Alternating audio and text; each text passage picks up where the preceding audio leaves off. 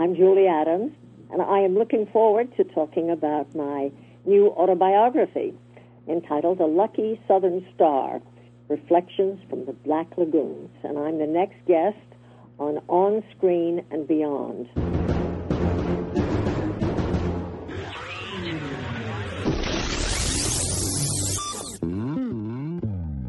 On Screen and Beyond, an inside look into the entertainment world featuring interviews with people from the movie, TV, and music industry, news on upcoming TV and DVD releases, and the rumor mill. And now, here's the host of On Screen and Beyond, Brian Zemrak.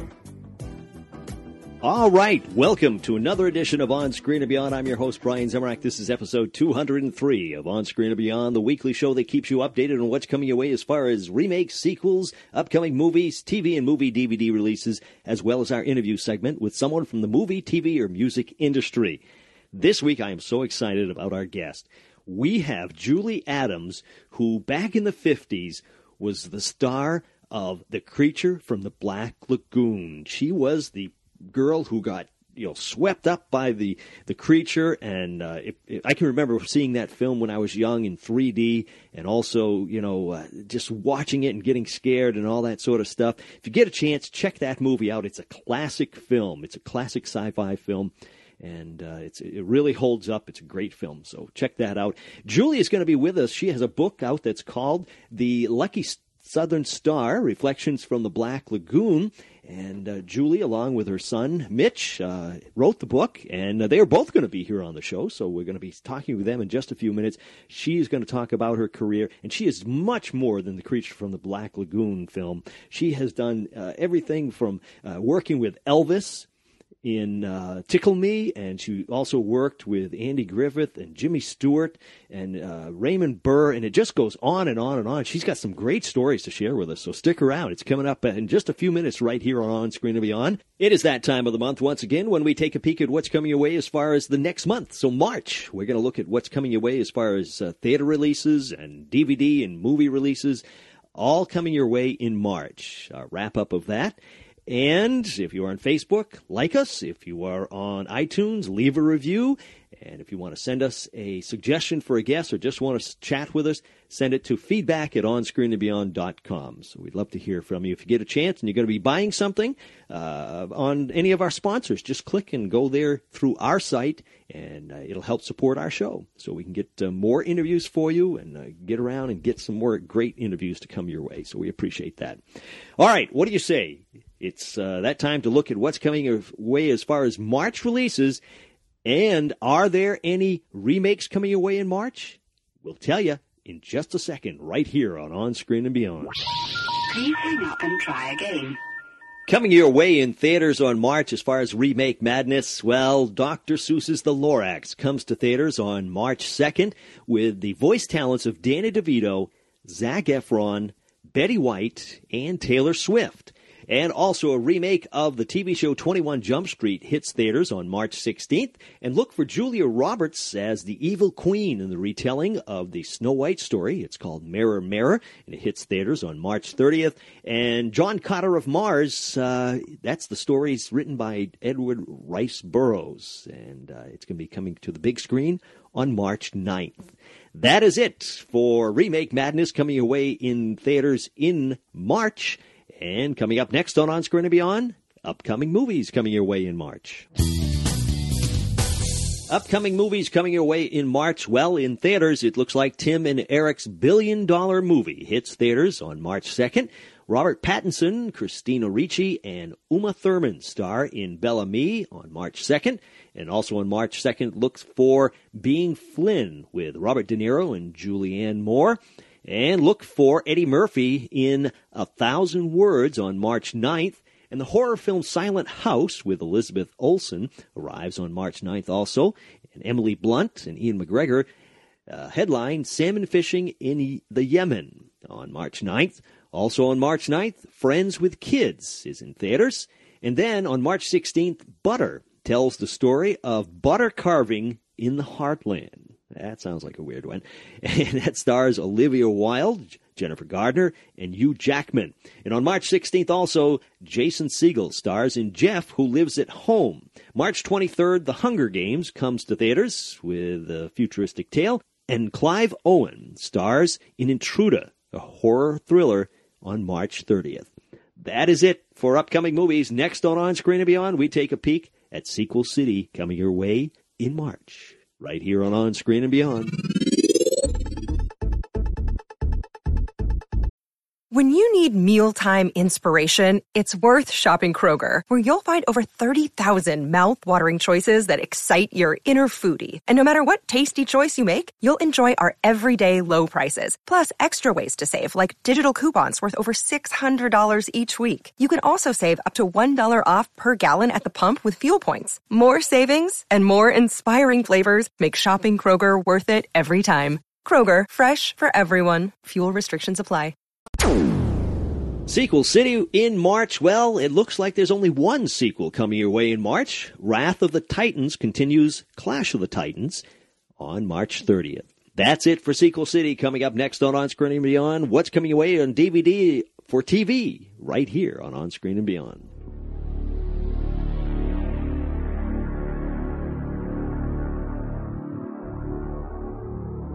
TV on DVD coming your way in March. Well, it looks like March 6th you can get Game of Thrones, that's Season 1, Cimarron City, the complete series, and Tennessee Tuxedo and His Tales, the complete collection.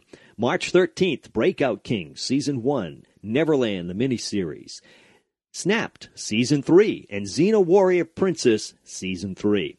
March 20th, look for Hey Arnold, Season 2, Part 1, Kojak, Season 3, My Living Doll, Volume 1, Scarecrow and Mrs. King, Season 3, and That 70s Show, Season 1 on Blu-ray. March 27th, Cat Dog, Season 1, Part 2, and also Eureka, Season 4.5, and South Park, Season 15.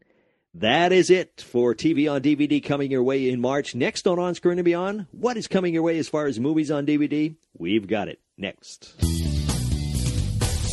Movies coming your way on DVD in March. Well, it looks like March 6th you can catch Footloose, Immortals, Jack and Jill with Adam Sandler. March 13th, Happy Feet 2 with Elijah Wood, and Melancholia with Kirsten Dunst. And also My Weekend with Marilyn with Michelle Williams, and The Three Musketeers. March 20th, well, Carnage with Kate Winslet comes your way, along with a girl with a dragon tattoo. And The Muppets with Jason Segel, The Sitter with Jonah Hill, Tinker Tailor Soldier Spy with Gary Oldman, and Hop with Russell Brand. March 27th, Chipwreck, Alvin and the Chipmunks is going to be coming your way. And in March, you can also get The Descendants, Extremely Loud and Incredibly Close, and The Adventures of Tintin. And that's all coming your way in March. So, that is it for movies on DVD coming your way in March. And right now, we're going to be going into our interview with none other than Julie Adams. Now, Julie has been in an incredible amount of movies and TV shows. One that I particularly love, of course, is The Creature from the Black Lagoon, the 50s classic sci-fi film. And she was the love interest or the tormented person for the creature, the Gill Man.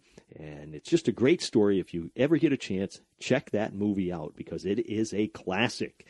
And Julie has also been in all kinds of TV shows, worked with all kinds of people. She was in Tickle Me with Elvis, and it just goes on and on and on. She's even been on Lost and all kinds of other shows. So we're going to be talking with her next, and she's got a book out. She's going to talk about that. The Lucky Southern Star, Reflections from the Black Lagoon. It's all next right here on Screen and Beyond.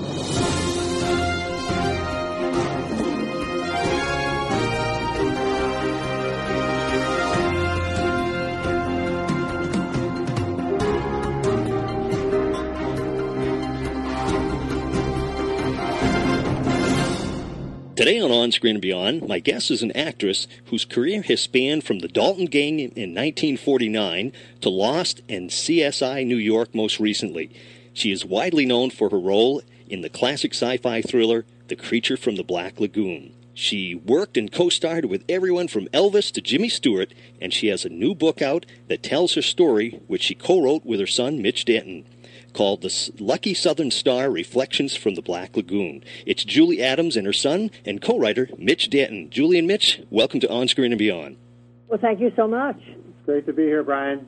You know, Julie and Mitch, I just love this book. It is, for one thing, when I first got it, I looked at it, and the cover itself is worth the price. It's beautiful, and I love, being a person who loves movie posters, when I opened it up on the inside cover and saw all the pictures of posters from the classic films you were in, I just loved it, and the book itself is fantastic. Well, we're so delighted that you enjoyed it. That's a great plus for us, because that's what we wanted. We wanted people to have fun reading this book. Yeah, and you really put a lot of pictures inside the book itself. Were those pictures that were personal pictures that you owned yourself that aren't normally available? Yes, well, they're from my collection of things from over the years. I don't know if they are available otherwise. Right, yeah. And many were, part of her collection that were in cupboards all over the house that had been given to her by various fans, publicity departments, and they are many. I'm sure that probably the pictures from Night Gallery have never been seen by many fans. I'm certain the pictures from the last movie that Dennis Hopper gave her were probably never seen before as well. So I would say a great many have never been published, and they literally were just kind of sitting on mothballs until we dove into this project. But people are just loving them, because even the lesser-known films seem to have fans that love her performance in the movie, the last movie in particular. Many critics have thought her performance was one of the best in the picture, and so yeah, it's been astonishing, and it helps the viewer kind of the reader go along for the ride, that you actually see the picture and then you hear the story, so it kind of immerses you in the time that the movie was made or the television episode was produced, and really takes the reader along for the ride, which I think is one of the appeals of the book. Oh, yeah. And Julie, the picture on the front cover is a beautiful picture of you. It's very nice. Well, thank you. We chose that very carefully. Now, what made you decide to write the book?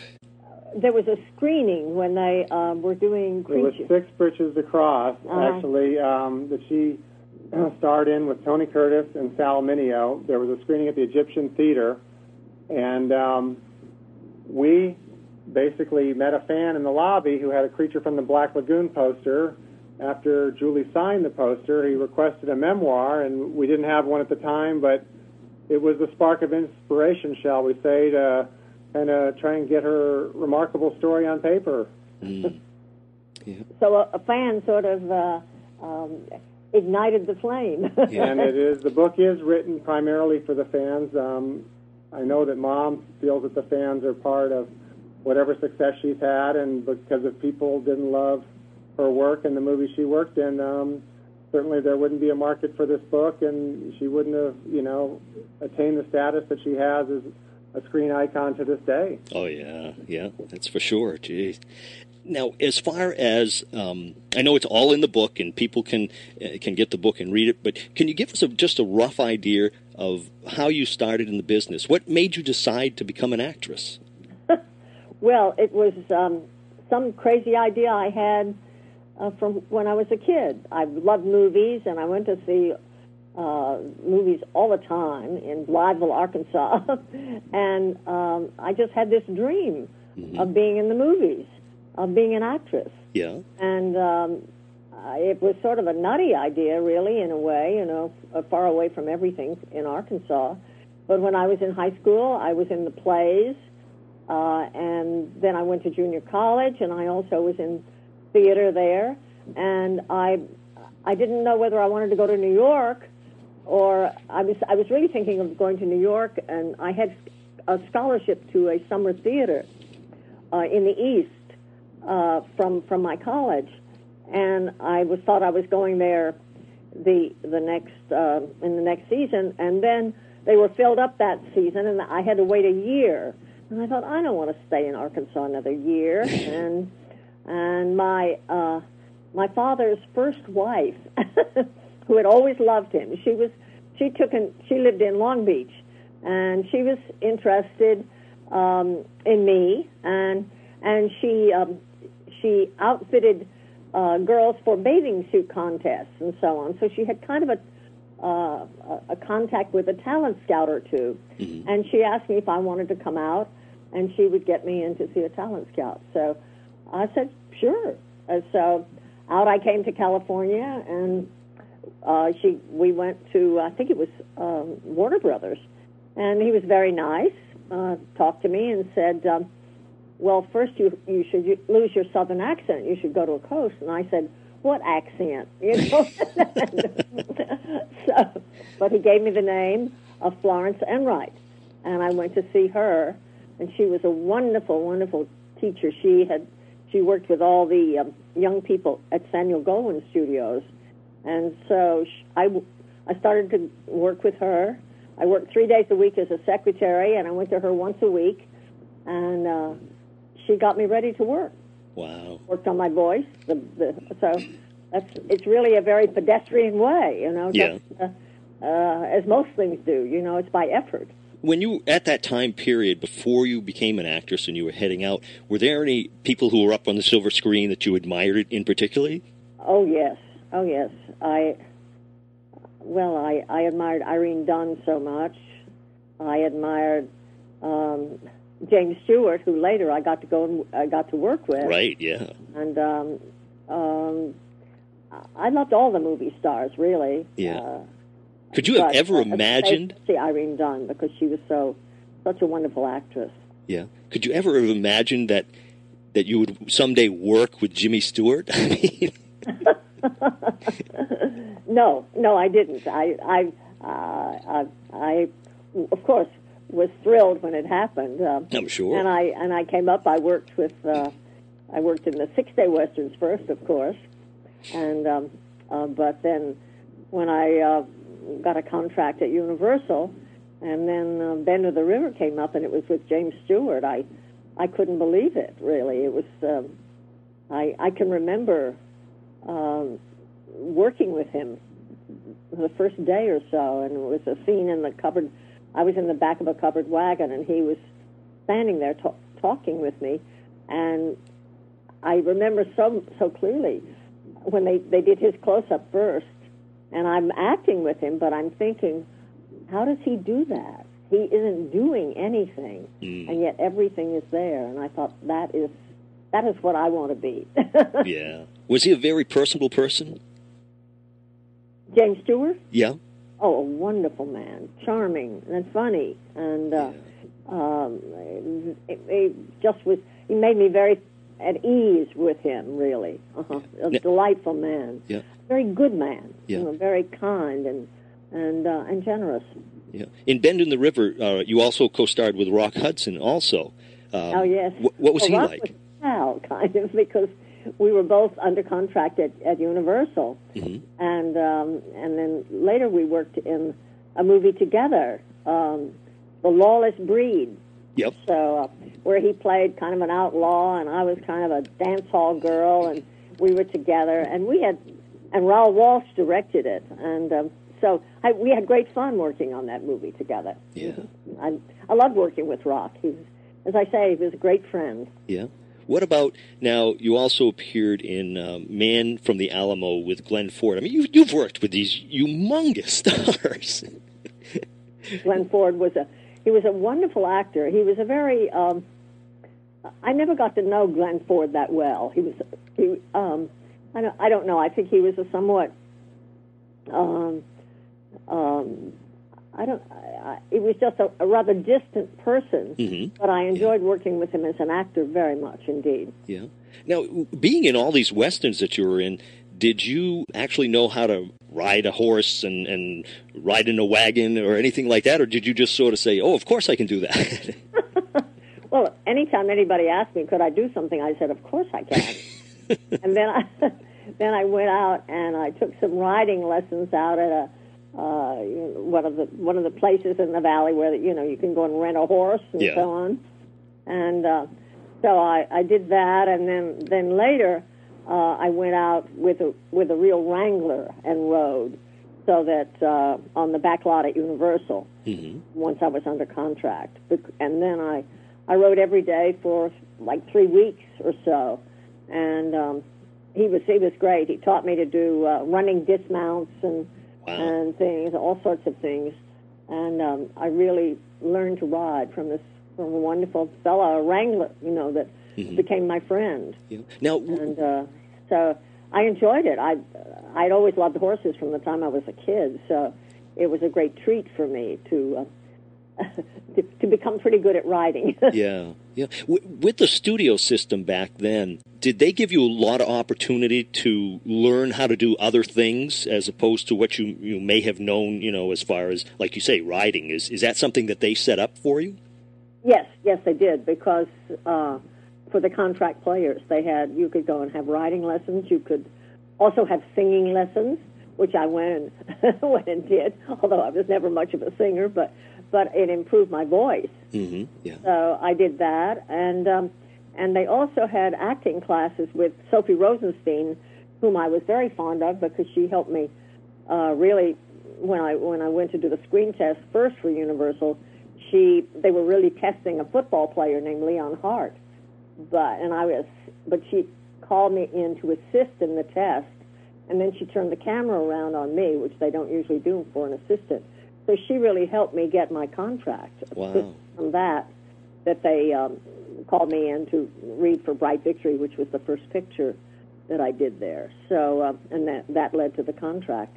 So I liked her very much, but I always stuck to my first coach, Florence Enright, because she was the one who really that I was very close to. Yeah. How did you feel when they told you that they wanted to put you under contract?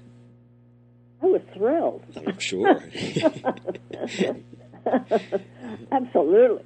I mean, for me, who had gone, just in quickie westerns and never knew what other job I might get and so on, and all of a sudden I had a home base. Yeah. Where I could go, and if I needed a dress to go somewhere, for a premiere, I knew everybody in wardrobe and everybody in makeup. Bud Westmore became a great friend of mine, and so it was. I suddenly had a home base, where before I was basically on my own. Right. Yeah. It was. I loved it. And you'd finish one picture, and then you'd say, "Well, what's my next assignment?" And hey, I didn't have to go and audition and all of that stuff. So it was. I loved it. Yeah. I'm sure there were pluses to it. I'm sure there were minuses to it too. But I'm sure it was. Well, there's minuses to everything. Oh, true. Yeah. And we're going to get into the Creatures from the Black Lagoon because I know a lot of people are interested in that. But another big movie that you were in with a guy who was fairly popular, a guy named Elvis. How was it when you... Now, was that a contract job that they put you into it, or is that something you had to audition to work on an Elvis film? No, I think that was after the contract ended, I believe. Because, okay. That was at a different... That was at Paramount, I believe.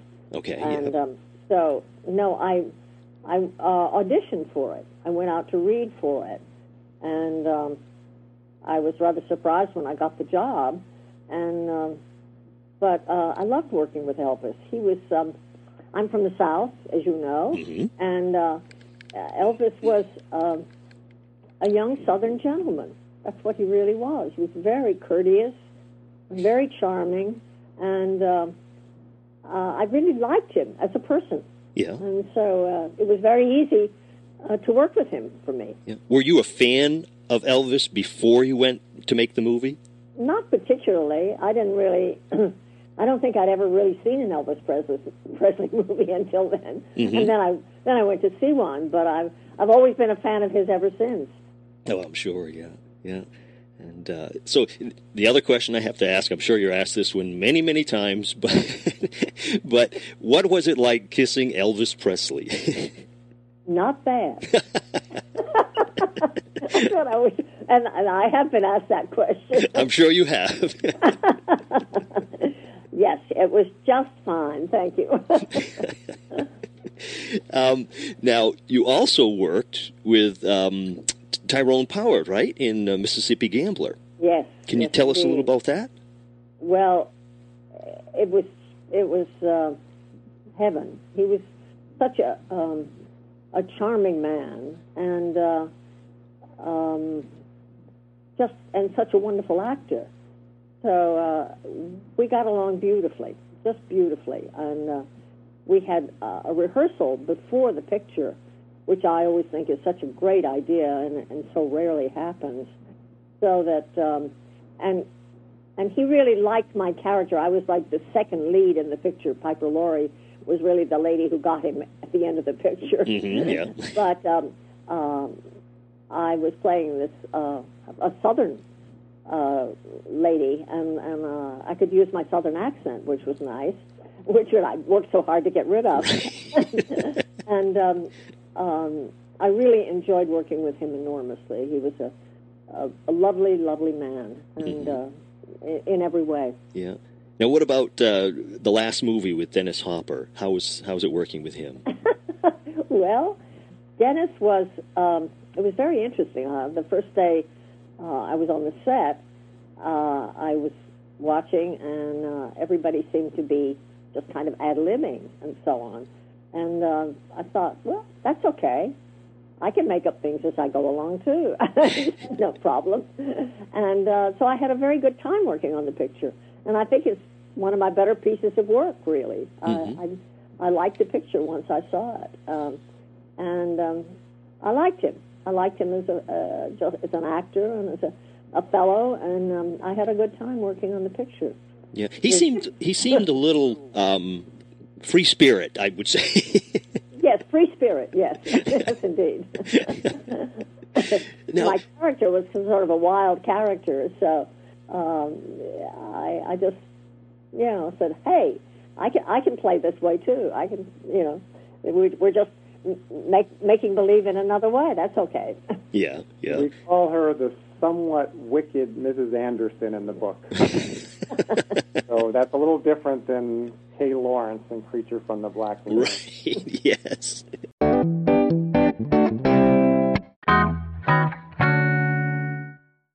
Now, when you've played so many different parts, do you prefer to play the nice character, the nice role, or maybe a little more evil role or something like that?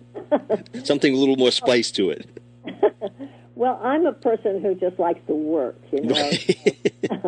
So I like to do them all, but I think it's more fun to play someone who is off the edge a little bit. I mean, out of the quote, just normal straight leading lady. It's more fun to play somebody who is tilted one way or another. Mm-hmm. It's fun. Yeah. Murder, She Wrote. You played a couple of episodes of that, actually. 10 episodes, I believe it was? Yes, a goodly number of them, and I loved it. I loved working with Angela, of course. And that was a great character. I always said Eve Simpson was a terrific character. She liked money and she liked men. And so, so she was a lot of fun to play. Mm-hmm. Now, your career has never really stopped. I mean, a lot of actresses, they'll go on for a while and maybe stop, and then, that's it. And then, but yours has continued. I mean, you've continued on Lost and Melrose Place and Murder, She Wrote and Diagnosis Murder and CSI New York, and it's just incredible. How do you maintain continually acting? Well, it's good fortune most of the time. I mean, I consider that I'm very lucky. And also, what I did also was in between. I went out and did theater in regional theater. Mm-hmm. I did a lot of plays. I did The Prime of Miss Jean Brodie in like 3 different cities. Wow! Guesting with the company. Yeah. And then I did. In a small theater here, I did Long Day's Journey into Night, mm-hmm. which was a massive work and that I loved doing because when I was a kid in Blytheville, Arkansas, and I was interested in the theater, I went to the library and I got all the all the plays by Eugene O'Neill. I read them all. And the librarian said, "Your parents know what you're reading?" So I love theater as much as I love working in films. Yeah. Now, I want to get into one of the roles that, of course, many people remember you by, and I know in the book you mentioned something about every time you think it goes away, it starts coming up in the rearview mirror again or something like that. Yes. The Creature from the Black Lagoon. That film was made in the 50s, and it, like you say, it's never gone away. It's just one of those classic sci-fi pictures. Did you feel when you were making it that it would last so long? Never. I mean, when they assigned me that movie, and I looked at it and I thought, the creature from the what? And then I thought, oh, well, what the hey? It might be fun. And it was. We had fun making it. We really did. And I enjoyed it. I never thought I'd be talking with someone like you about this movie all these years later. Mm-hmm. I mean, if anybody told me that, I would have said, "Are you out of your mind?" Of all the movies that have been made and all the ones that you've been in, this is one that keeps coming back. Oh, yes, always. Yeah. Creature. Yeah, right. And that white bathing suit. Right, yeah. Now, talk about the white bathing suit. Do you have any of those left? Did you ever get a chance to keep anything? They've long since gone the way of all latex, you know. And it's the only time I ever had a custom-made bathing suit in my life, that's for sure. Yeah. They made several of them, of course. They made some for the double who did the underwater swimming in Florida on the other unit there. Mm-hmm. That was Ginger Stanley, right? Ginger Stanley, right? Yeah. Mm-hmm. Yeah. But no, I never even asked for it when the movie was over. I never even asked to keep it or anything. Mm-hmm. I didn't know it was going to become such a thing Right. of interest to so many people. Yeah. Now, the creature in the film, I imagine he wasn't seeing outside that costume too well. Is that correct? Oh, yes. Poor guy had goggles inside, attached to his eyes. And, yeah, oh, gosh. Dear Ben Chapman, walking around in that thing. And no, very, very difficult to see. Yeah. When he was carrying you in several scenes, how did he ever walk, to the right? How did he land his mark when he couldn't see and carrying you? I forget how they did it. I of course I had to be unconscious. That's right. You're passed out. So. And I was just hoping he wouldn't fall down, because He missed his mark with that minor mishap in the cave when he bumped your head on. That's right. Right. He Yes. did miss his mark once, as we recall. That's right. In the cave scene, he was carrying me. Poor guy, and he couldn't see, and bumped my head on one of the those paper mache things, but they were still pretty sharp, in the cave. Yeah. In the cave, and I think I jumped. Now, was that Ben or was that Rico? Because I know they Ben. were. That was Ben. That was Ben. Okay. Ben was all the one walking on the land. Riku did all the swimming. Okay. Someone yelled "cut," and they made quite a publicity stunt Oh yes. out of it. Oh yeah. We have a small picture of it, a little tableau of Ben kind of leaning over her, Very solicitously. wondering if she's okay. Right. Yeah. One of the enduring behind-the-scenes moment That's of the movie that people remember to this day. Mm-hmm. Yeah, they called down the medical people from We Universal. had a nurse taking care of her, and Yeah. it was quite a to-do. Checking the place on my forehead. 1953. Interestingly, I believe the film shot a little bit later in the year than they anticipated because of a couple. When they were redesigning the creature, it was originally more of an eel suit. When it became a creature suit, it took them a few more weeks to get that going. So it was a little bit colder than they were hoping they were shooting in. I think it was October and November, and I believe when they bumped your head, it was on a chilly autumn morning, and the tank wasn't heated. They forgot to heat the It tank. was really, there's a great story in the book about that incident, and almost every detail of Creature from the Black Lagoon is chronicled from Mom's perspective, I think. So the diehard fans will not be disappointed. Certainly in Chapter 4. Yeah. With, great pictures and great stories of every aspect of the production, from prep all the way to its astonishing afterlife. Yeah. Creature gets its full treatment. Right. He gets his full curtain call and a bow. Well, I was surprised.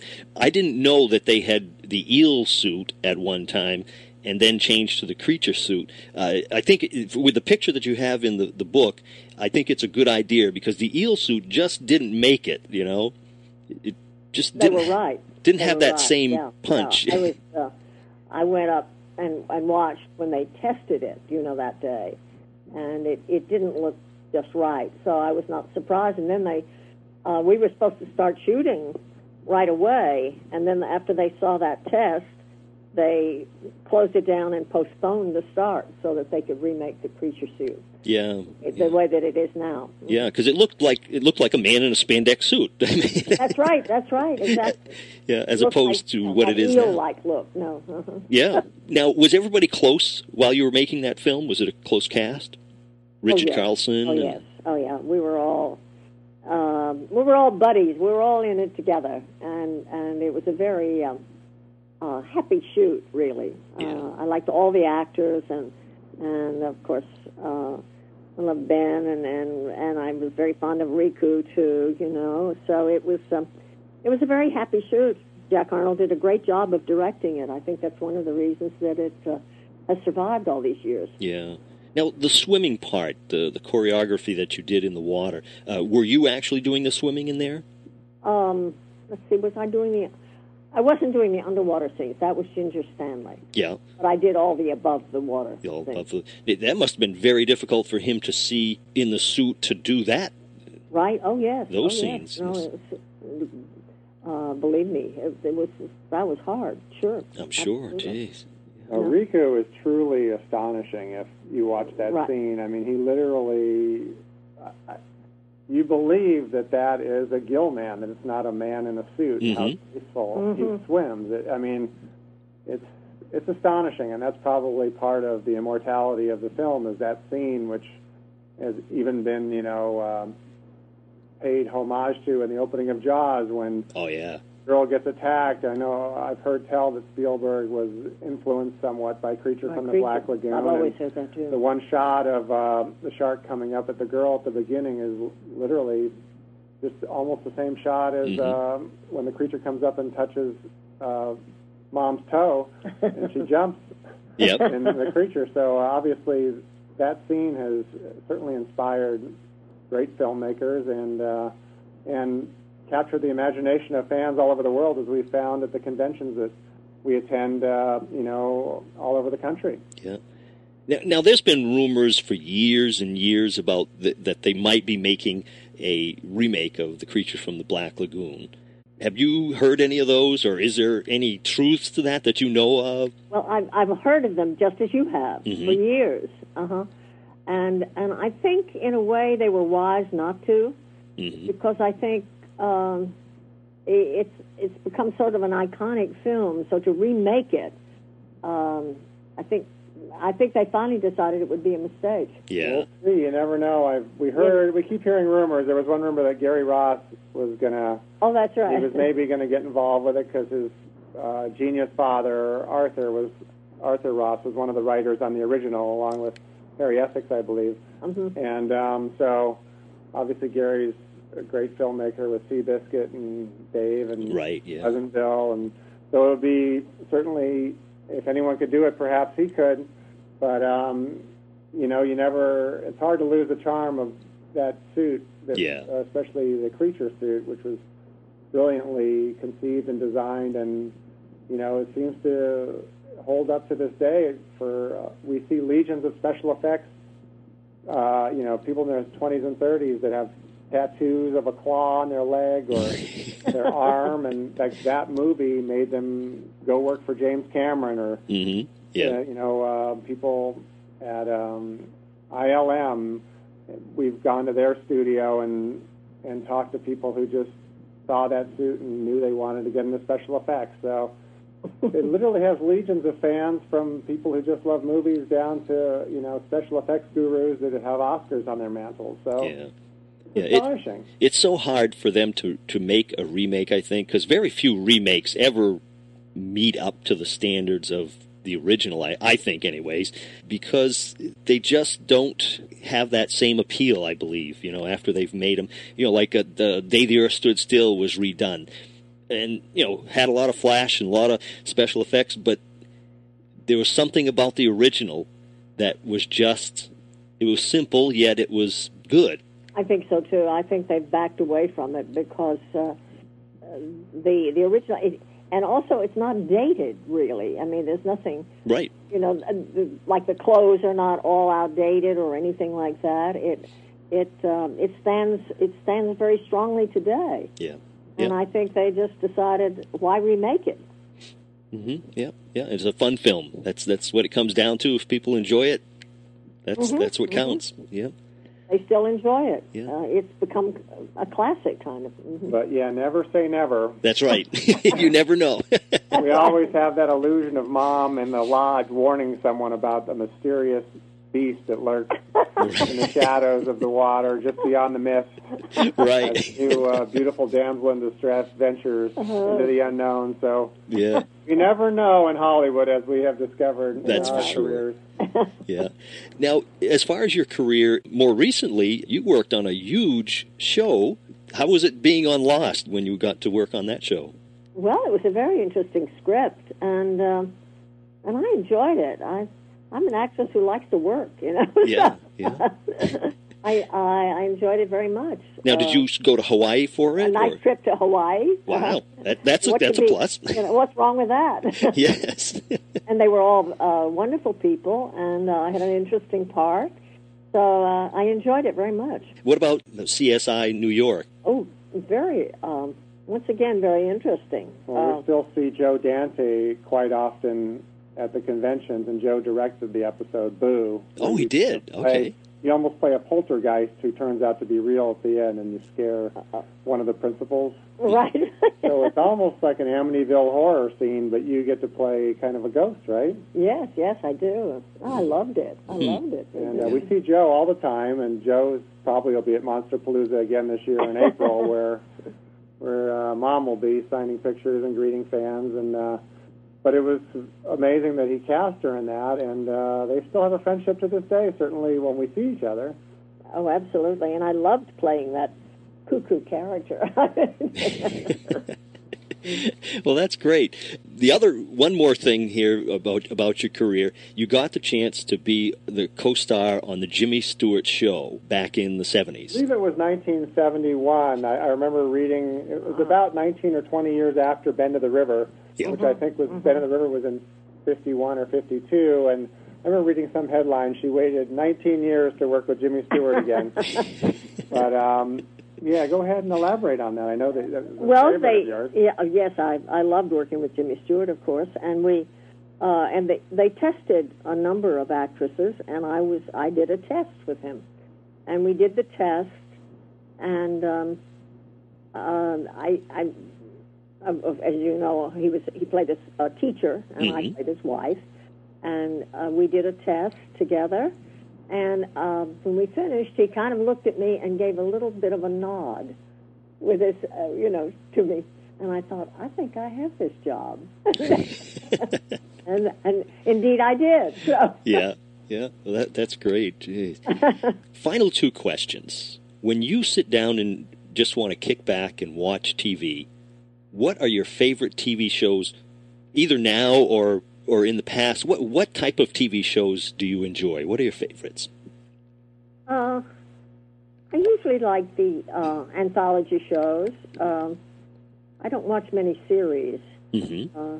Sometimes I do, but I don't know that I tune into anything exactly regularly. It's sort of whatever might be on that night, or if it catches my eye, and of course I'm also watch a lot of old movies. Yeah, well, that's the other question. What's your favorite movies of all time? My favorite movie? Let's see. What could it be? have a lot of favorites, really. Or just an example of some of your favorites. It doesn't have to be your Wasn't favorite. there a new one you liked recently, The Artist? Yes, I love The Artist. Oh, that you've seen that one? That's good. Yes, very, very good. And then very, 1939 was the year you loved, right? With oh, yes. Wizard of Oz and Gone with the Wind? Yes.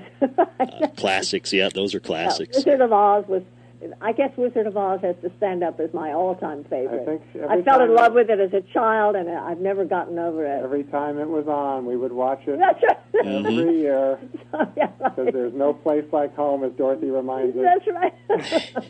But it is, that film, you watch it to this day, and it holds up as if it was made yesterday. It's a wonderful masterpiece. picture. Wonderful picture. Yeah. Of course, Gone with the Wind Well, you're is from also... the South, so I remember to you, that was what the South was kind of like. They kind of captured it, right? That's right. Oh, yes. Oh, yeah. It was wonderful, wonderful picture. So I guess those are my favorites. And television, you kind of like the Andy Griffith Show, right? Because you were in one, and, and you enjoyed that kind of country charm. And I liked Andy very much. He's a charming guy, just like he is on the screen, really. Really? Yeah. He seems that way anyways. I mean, that's the impression you get.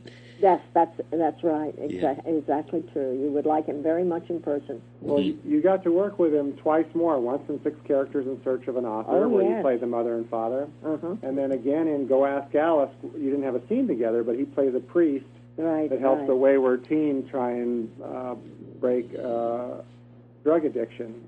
Unsuccessfully in the end, but he plays a wonderful character. Yes. And I know that you always look back fondly on your Mayberry days or your Mayberry week. Right. And the fans of that show still they mention they're that, interested. don't they? Yeah, they're interested in that picture that she signs a great deal of. She has a great picture with Andy. And everyone remembers the county nurse when you tried to inoculate Barney Fife, as I recall.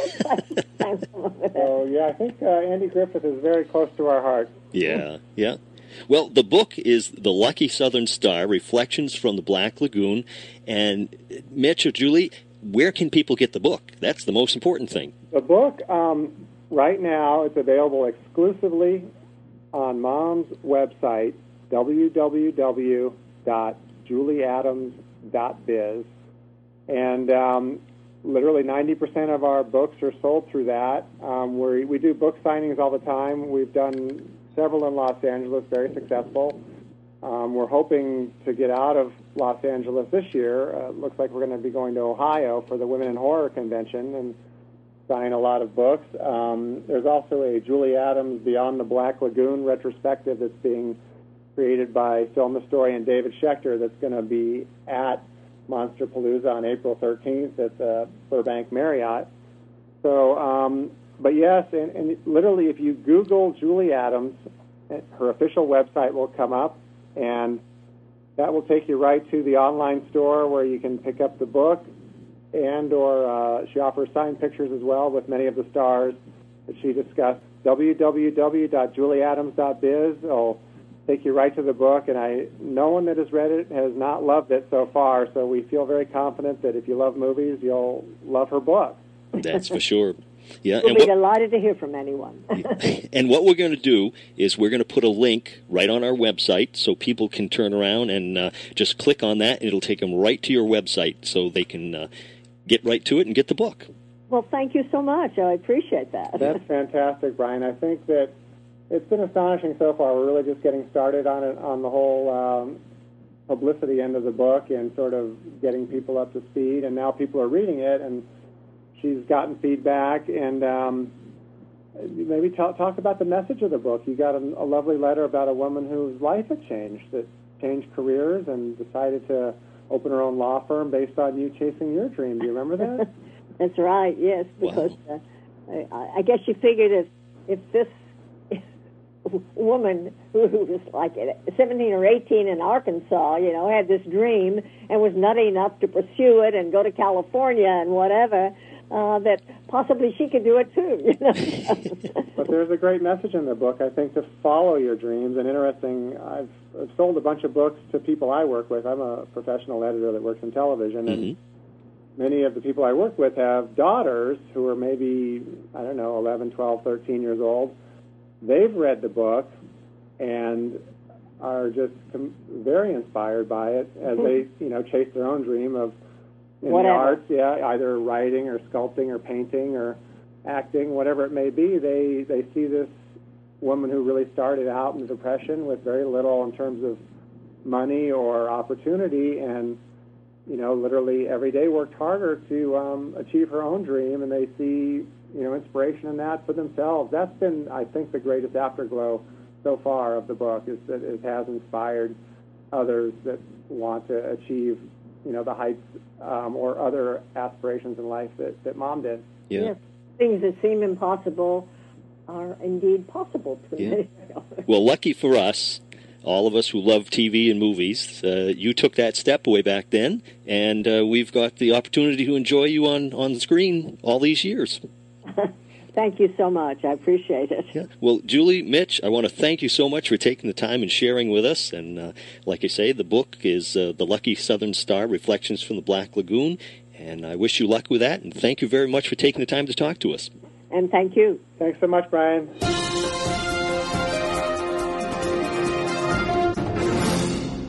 And I want to thank Julie Adams and Mitch Denton so much for taking the time to talk to us, a mother-son team, and they wrote the book, The Lucky Southern Star, Reflections from the Black Lagoon.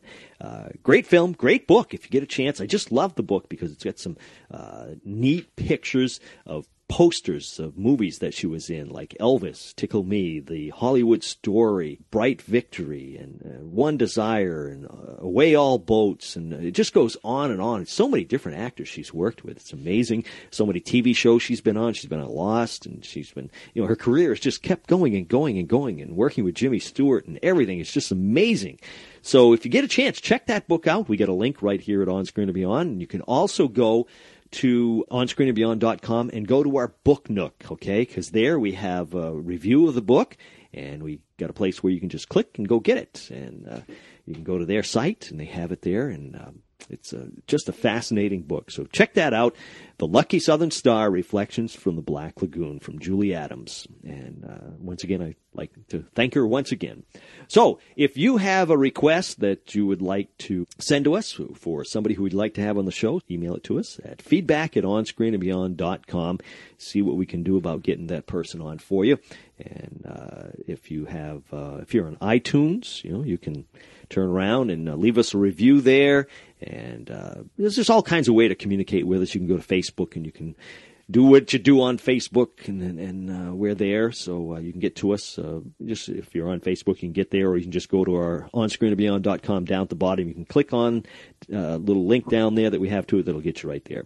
So, anyways, that is about it for another episode of On Screen and Beyond. It is a wrap once again, and I hope you'll join us next week because we have another fascinating guest coming your way. Until then, when we once again take you on screen and beyond, I'm Brian Zemrak. Take care.